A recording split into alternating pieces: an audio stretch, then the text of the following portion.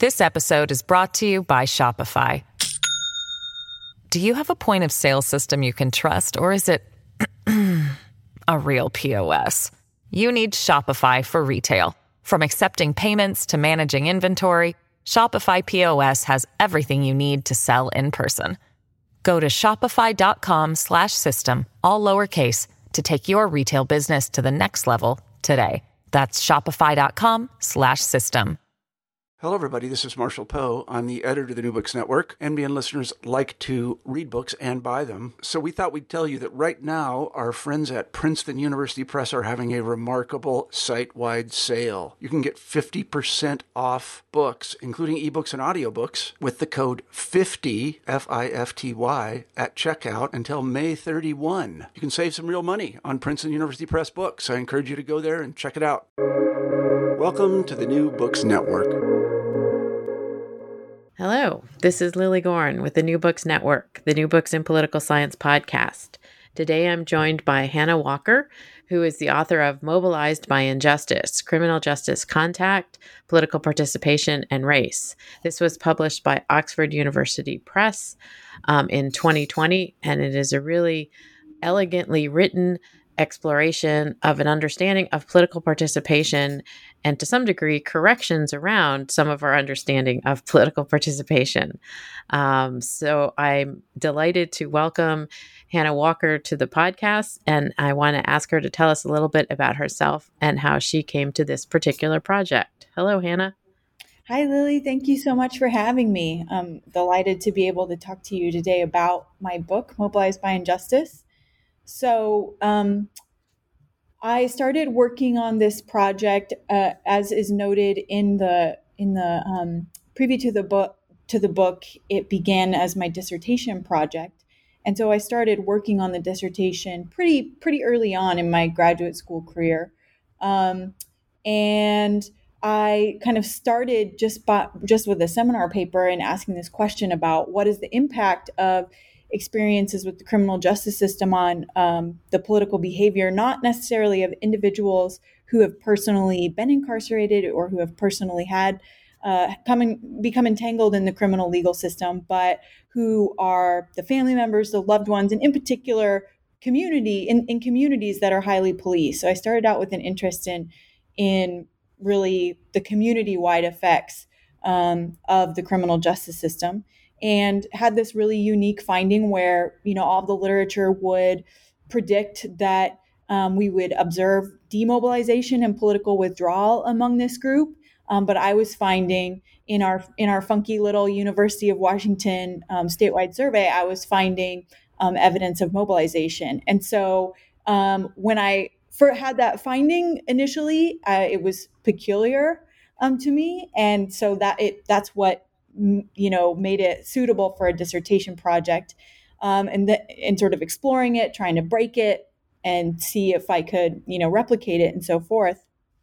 And the dissertation work itself started to really take off and develop in 2014. In the beginning of 2014, I was, at the dissertation stage at that time, and I was in the field conducting interviews for the project. And that was also the moment when the killing of Michael Brown in Ferguson happened, and we saw the responses across the country to that incident, and we saw in that moment the rise of the Black Lives Matter movement. And so then it took on a level of urgency that I hadn't necessarily previously felt within the context of the project.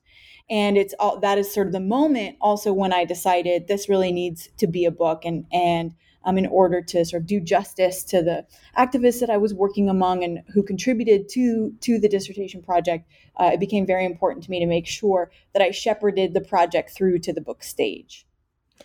And it's a really deep dive into a lot of different aspects of criminal justice and political science. And one of the points that you make is that it's kind of a fusion in a space that's not usually fused together.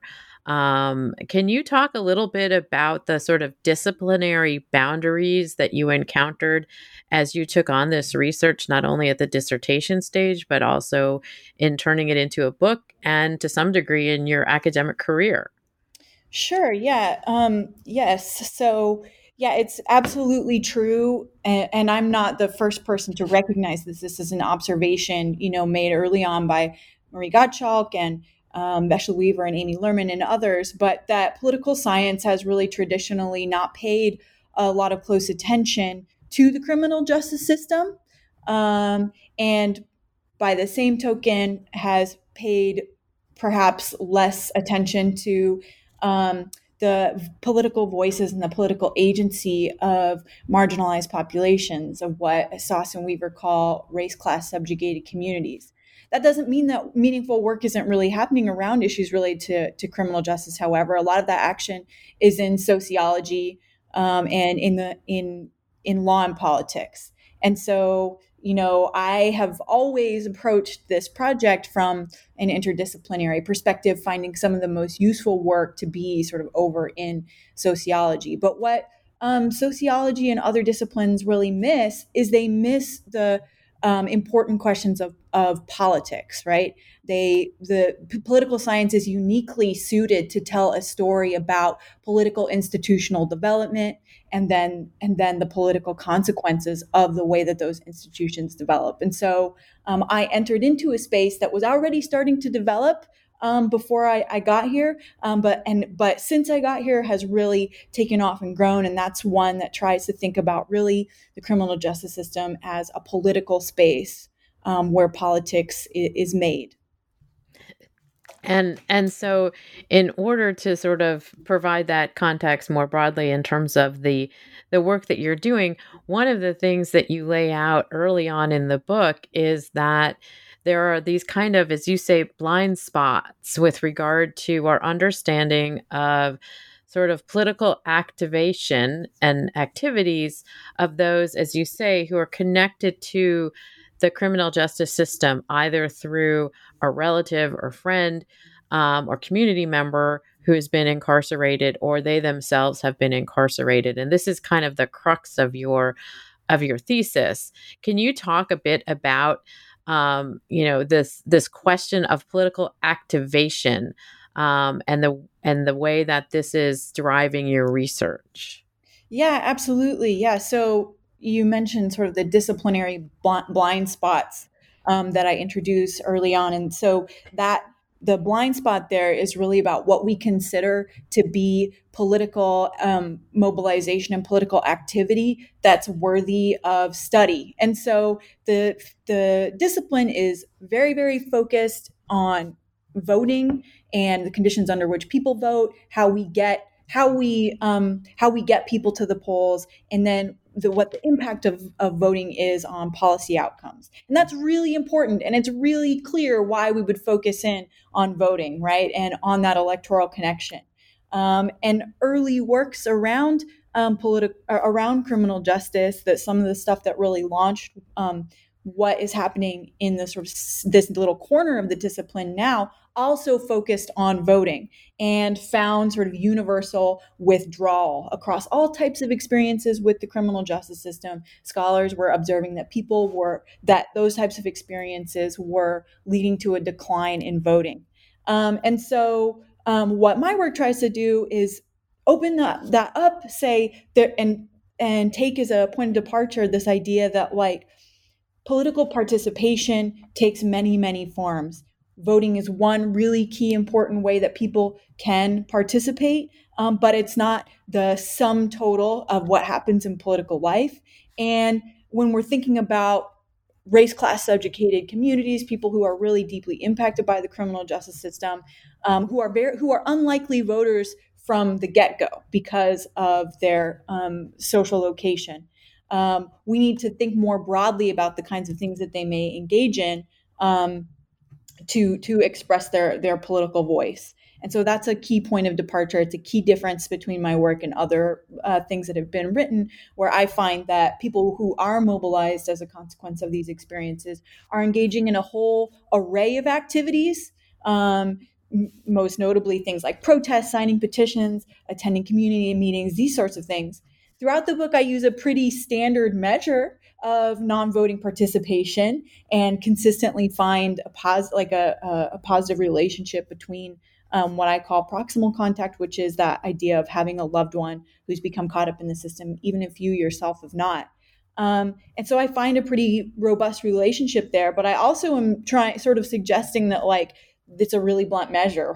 What would we observe if we had a more sensitive measure or more sensitive set of measures that really spoke to how members of race, class, subjugated communities are trying to impact their own political life worlds. And this is also what I found interesting in terms of how you set up the research. You note that even researchers who have sort of stumbled upon some of this political activity have still concluded that there's less political activity by those who are either had been incarcerated or by those who are connected to people who have been incarcerated. Can you explain a little bit about that as well? Yeah, absolutely. So, I think that work that has come before has really rightly focused on the tremendous capacity for the criminal justice system to degrade the social and political fabric of the United States. I think that is, and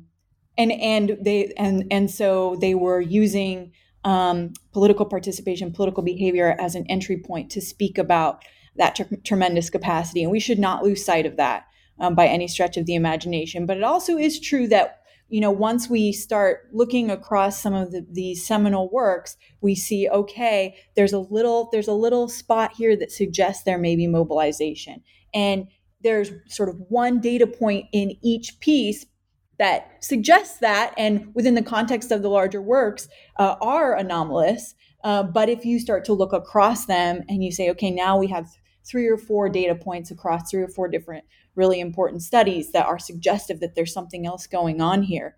And so that's sort of that's the space that I enter into. And to be honest with you, as a graduate student, when I had this mobilization finding, I was just like, this is crazy. I cannot believe that I'm finding this. This is so, out of step with what we would expect given the existing literature. And I sort of thought, did I miss something when I was, reading these works? And I went back to them and revisited them to read them really closely to see if I could find any hints about how to understand and further explore the finding that I had.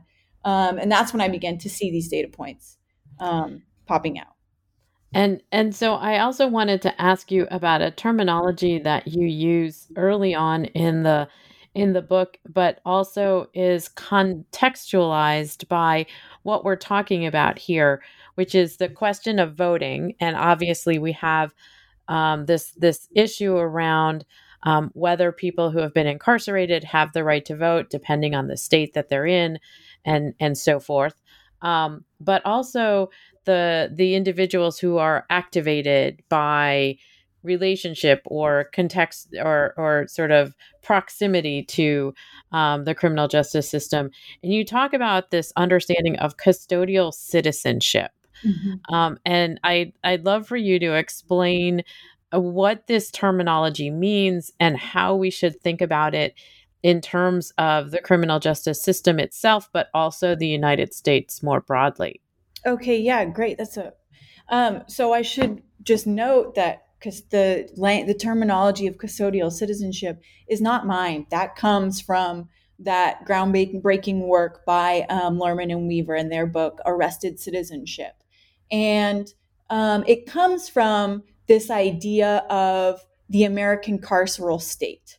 Well, what is the American carceral state? Well, the American carceral state, the way that we understand it, refers to both the extraordinarily high rates of incarceration that the United States now experiences, the deeply racialized nature of criminal justice outcomes, but it also refers to what Marie Gottschalk calls the prison beyond the prison, the sort of vast social space where members of race, class, subjugated communities are surveilled and their actions and behaviors are monitored and regulated by the state as a consequence of their connection or the connection of a loved one to the criminal justice system. And so, it includes things like prison, probation, and parole. It includes things like legal financial obligations that may be a consequence of like criminal convictions, but also may be a consequence of the more routine experience of having a misdemeanor. It refers to the ways in which welfare policy maybe inhibits access to social goods for ex-offenders and returning citizens and their families. And so it refers to that whole broad array of policies that serve to continually marginalize individuals who become involved with the criminal legal system, even beyond the space of whatever time they may or may not serve in prison. And so that's what is understood by that is what we understand as the American carceral state. And so custodial citizenship is understood to be people who have become involved with the criminal legal system and who may have completed the terms of their sentence, but nevertheless continue to be stigmatized by and to have their lives defined by that criminal legal involvement. And so, I mean, we see policies like this right now under discussion with regard to voter enfranchisement in Florida right now, and as in a variety of ways, as we're sort of talking about a lot of the demands over the summer with regard to police reforms.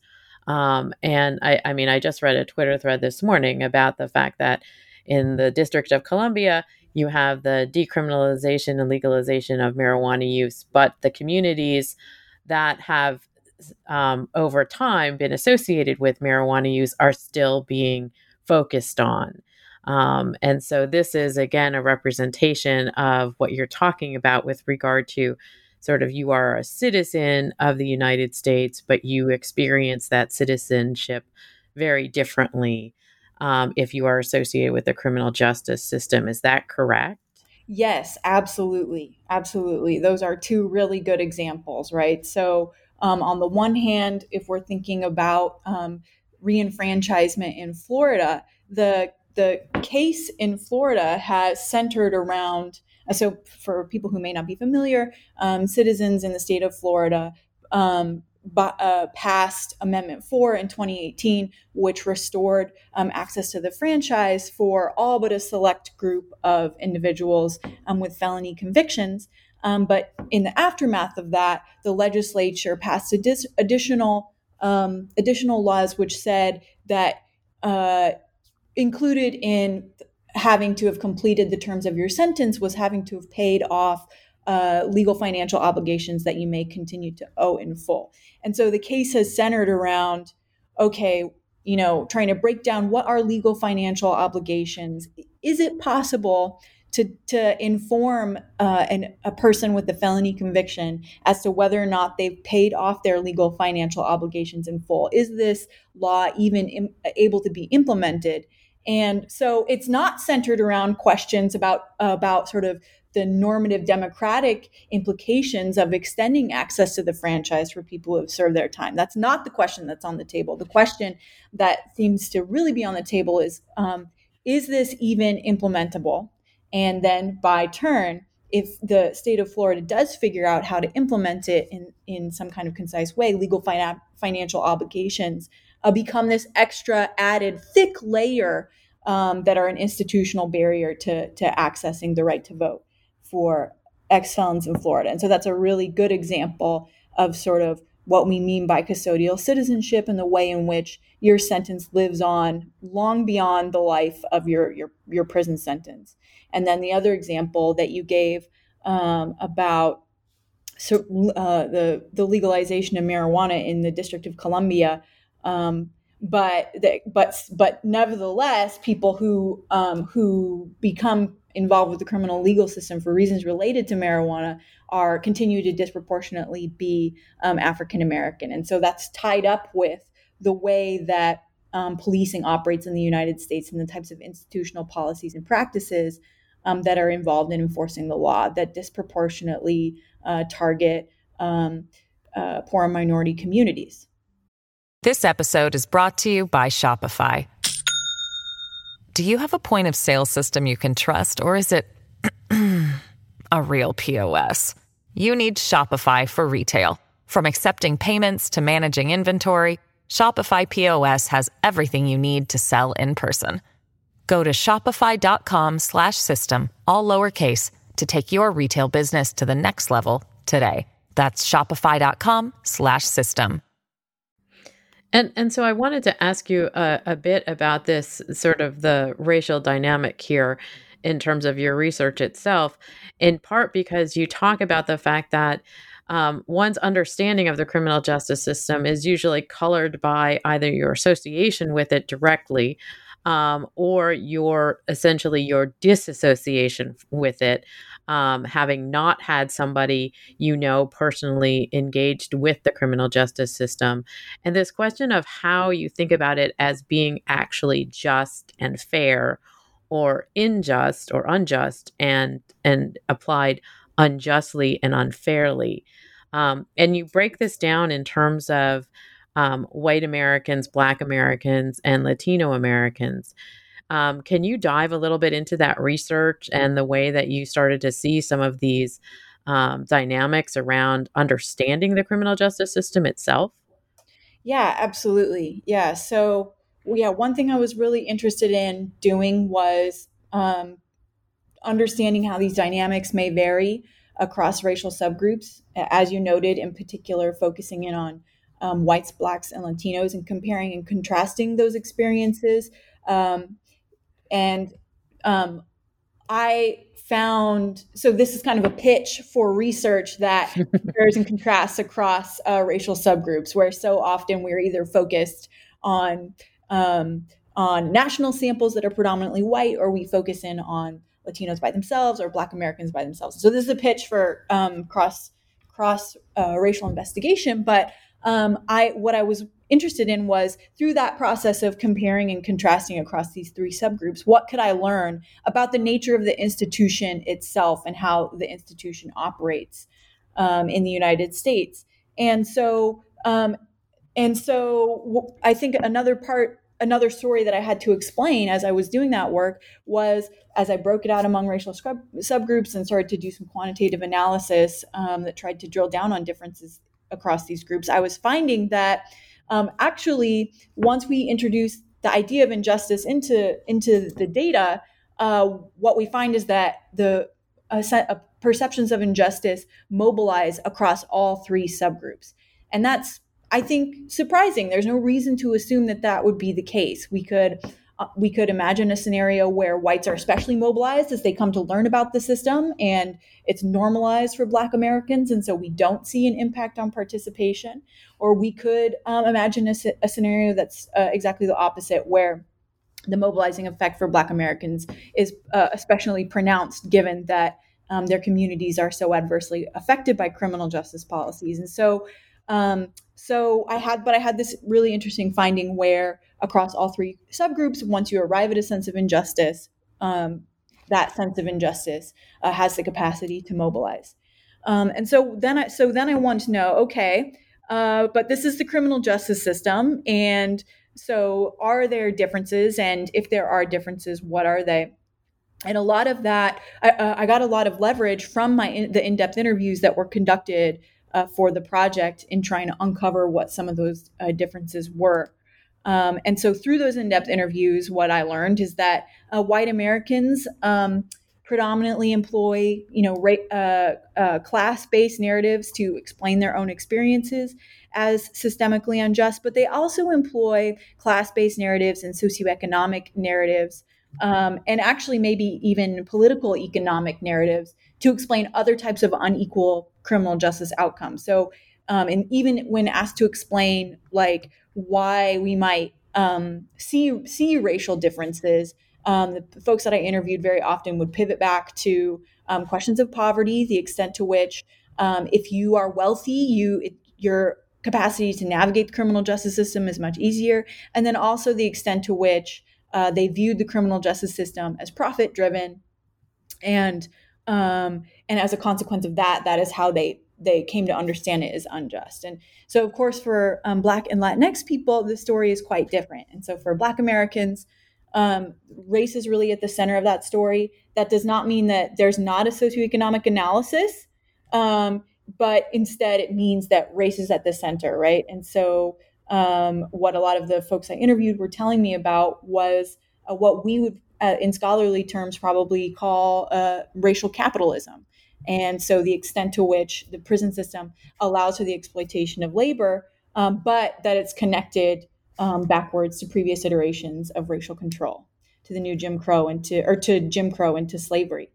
And then with Latinx folks, what I wanted to know about this, and so this became one of the most interesting and generative pieces of the project for me, because what I wanted to know with Latinx folks was the ways in which they may be uniquely targeted by the criminal justice system above and beyond their status as people of color. So there is a story for Latinx Americans that sounds pretty similar in the to the types of experiences that Black Americans have, and they understand their own relationship to it in ways that are similar to Black Americans. But they're also uniquely targeted for contact with law enforcement for reasons related to immigration.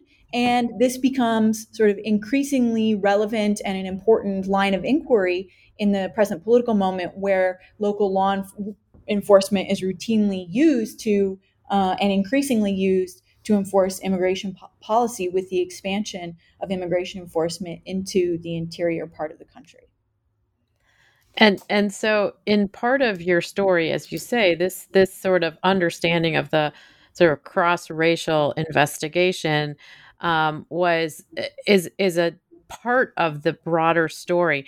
But I would love for you to explain a little bit about how you developed the sort of research methodology to get at this information, because you talk about the fact that you do a broad-based sort of quantitative analysis, but that you also have the interviews, and you start off the book talking about particular anecdotal sort of engagement with two individuals who have their own relationship to the criminal justice system.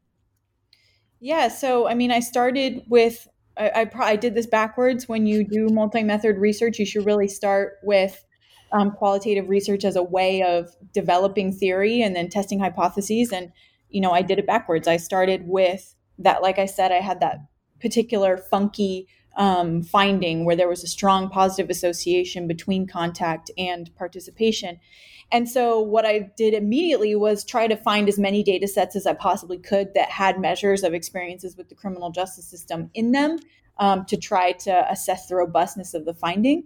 And then the second thing that I started doing was looking for not just any old data set, but as many data sets as I could that really captured the populations of interest, and really captured communities that were most strongly impacted by the criminal justice system. And so two data sets in the book that become very important to that are the African American Men Survey, which includes a robust oversample of both African Americans, but in particular young African Americans between the ages of 18 and 34, and then the Latino National Health and Immigration Survey, which was collected by the Robert Wood Johnson Foundation in 2015, and displays sort of superior sampling methods in trying to reach Latinos in the United States, and in particular non-citizens. And so that's where I started. But I didn't just want to tell a quantitative story. I also had a bunch of cross-sectional surveys that didn't really allow me to get at a clear analysis of what the underlying mechanisms may be connecting proximal contact to participation outcomes. And I didn't have data that would allow me to tell a rich, clear story about how to fit whatever I was observing together with what we already know about the criminal justice system, which is, how profoundly corrosive it can be in both civic and social terms. And so the in-depth interviews become a really important part of telling this story overall. And I found that the multi-method approach was really interesting in terms of understanding not only the survey data that you were finding and aggregating, but also in terms of the examples that you sort of pull out and thinking about. And I also found that this was the two sides that you present also, and not only the individuals themselves who have had their own experience with the carceral state, but the people who are connected to them. And as you say, this was kind of how you started the research itself, was looking at like how the community is impacted. Can you tease out some of the distinctions that you saw in these ways that both sides were mobilized towards political activity? In one side, you obviously have people who may, in fact, still have the capacity to vote because they are relatives of people who are incarcerated. But that you are looking at different activities and the activities themselves that become more clear as you were plowing through the research. Yeah, I think, so one of the insights that I gained from this project, or that I was able to offer up through this project, is the important distinctions between personal contact and in particular long experiences with long-term incarceration, and what I, as I've already noted, am calling proximal contact, that sort of second order experience with the criminal justice system. And, that becomes a really important point of theoretical leverage as I try to chart out a path by which individuals may be mobilized. Because as you noted, people with proximal contact don't face the same institutional barriers to participation. They also don't, although policy does extend punishment in certain ways to this group, they don't have to do things like check the box on an employment application. And so they face fewer efficacy and resource barriers to participation than do individuals with long-term incarceration, who have experienced in particular long-term incarceration. And they also may engage in activities that we don't necessarily immediately think of as political, but they invest with political meaning. But there also are routine activities that they engage in on the way to helping their loved one negotiate the system. And so, they're doing things like starting support groups, which then become the basis for further political action. They are contacting elected officials and other public government officials as they try to get information and advocate for their loved one. And so there's sort of these natural ways in which they find their way into politics, I think. But for those who have personal contact, like I said, in particular long-term incarceration, there are much more significant resource and efficacy barriers to participation. One individual who I interviewed for the project, who himself was previously incarcerated, but who was an activist, and that's, I identified the people that I interviewed largely through their connection to advocacy and service-based organizations. And so, a number of the folks I interviewed were already fairly active. And so I asked him sort of, what's the difference between you, who's very, very active, and, some of the folks that you're trying to support and mentor who are coming out of prison and who are, just trying to get their bearings, to say nothing in society, to say nothing of their interest in becoming politically active. And what he said was, prisoners have a dignity deficit. And that idea of a dignity deficit, I think, really is illustrative of the sorts of things that ex-offenders themselves are having to contend with, and also indicative of the sort of extra sorts of supports, that social and individual supports that can help them enter into the political space. So in the book, I note the importance of community-based organizations to helping people develop a sense of injustice and providing them with opportunities to participate. And in my estimation, connection to a community-based organization for this reason that the individual that I interviewed noted, which is this issue of having a dignity deficit, and sort of having to deal with and struggle with that messaging that you receive from the criminal justice system, that you're a bad person, the experiences that you have are a result of your own poor choices and so forth. That's that extra institutional support that can be provided by community-based organizations ends up being a really important part of the story, I think, to the mobilization of individuals who are themselves custodial citizens.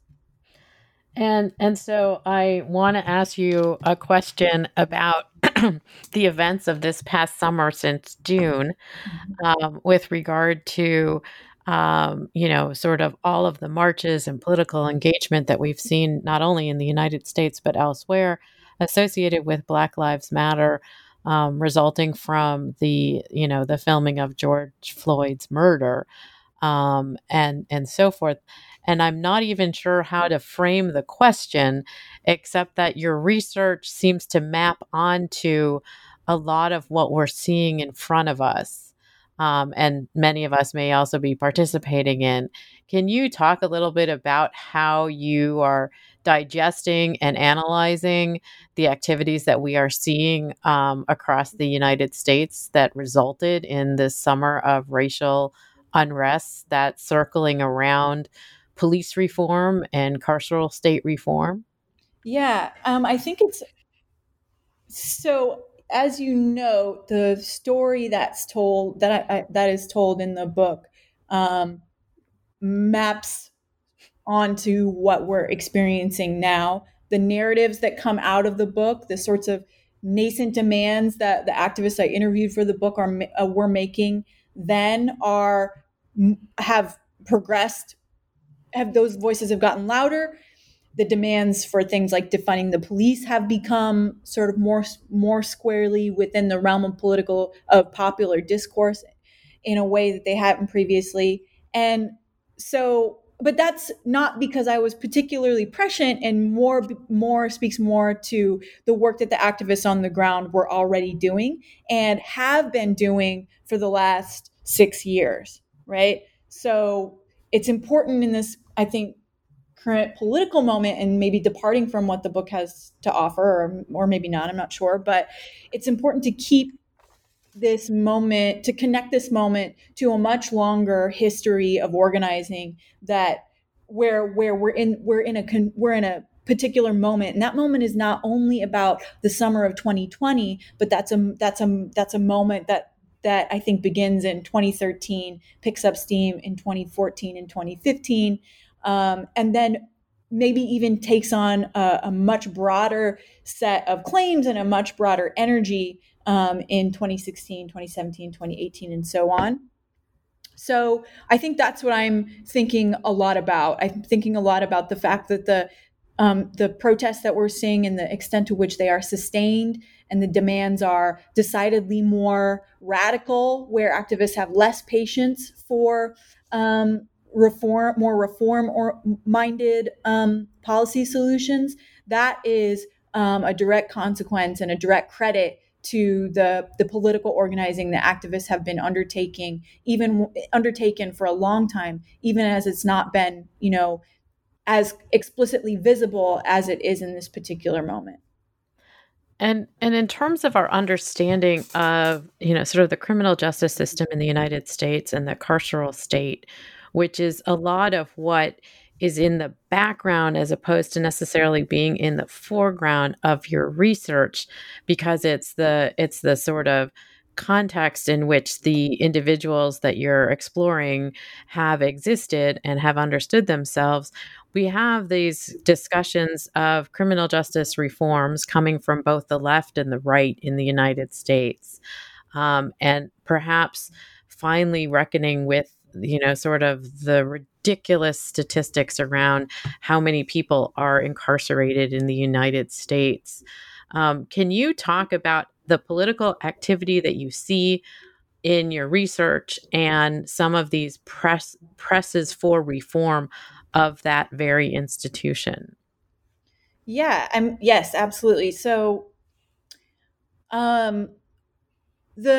the activism. So many of the activists that I interviewed for the book came from Seattle. I did my PhD at the University of Washington, so I started where I was, and those activists were really involved in. And this is a story that makes its way into the book somewhat.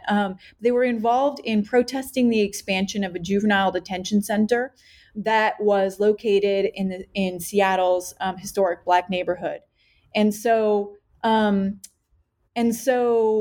they were really, really strongly involved in trying to get the city council and get the powers that be to commit to zero youth incarceration. So what they wanted to do, what the politicians have wanted to do, is they wanted to refurbish this detention center because it was in terrible shape. It was not a service to anybody, and it was, putting youth who were incarcerated in harm's way. And so what they wanted to do was refurbish the center. They wanted to make it better. They also wanted to expand the capacity for juvenile detention, and they wanted to combine detention services with services for homeless youth. And so what these activists were doing was they were saying, why do we need to incarcerate youth at all?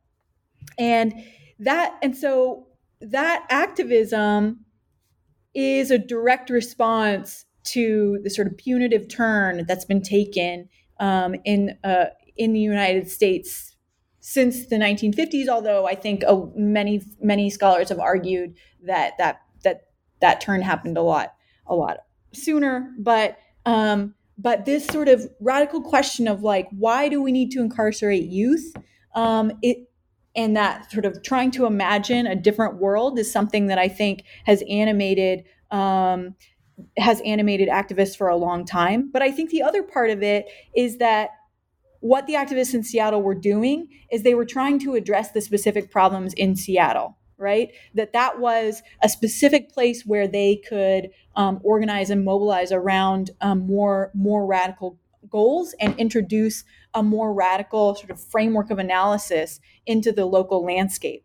And I think that that's what has been happening in communities across the country for a long time. We can sort of see that same ethos animating the organizing of individuals in New York City around issues related to stop and frisk, where the application of stop and frisk and the racialized application of stop and frisk was ruled unconstitutional in 2013. We can see that kind of ethos animating, mobilizing around for restorative justice reforms in Washington, D.C., which were successfully passed, I think, in 2014 or 2015.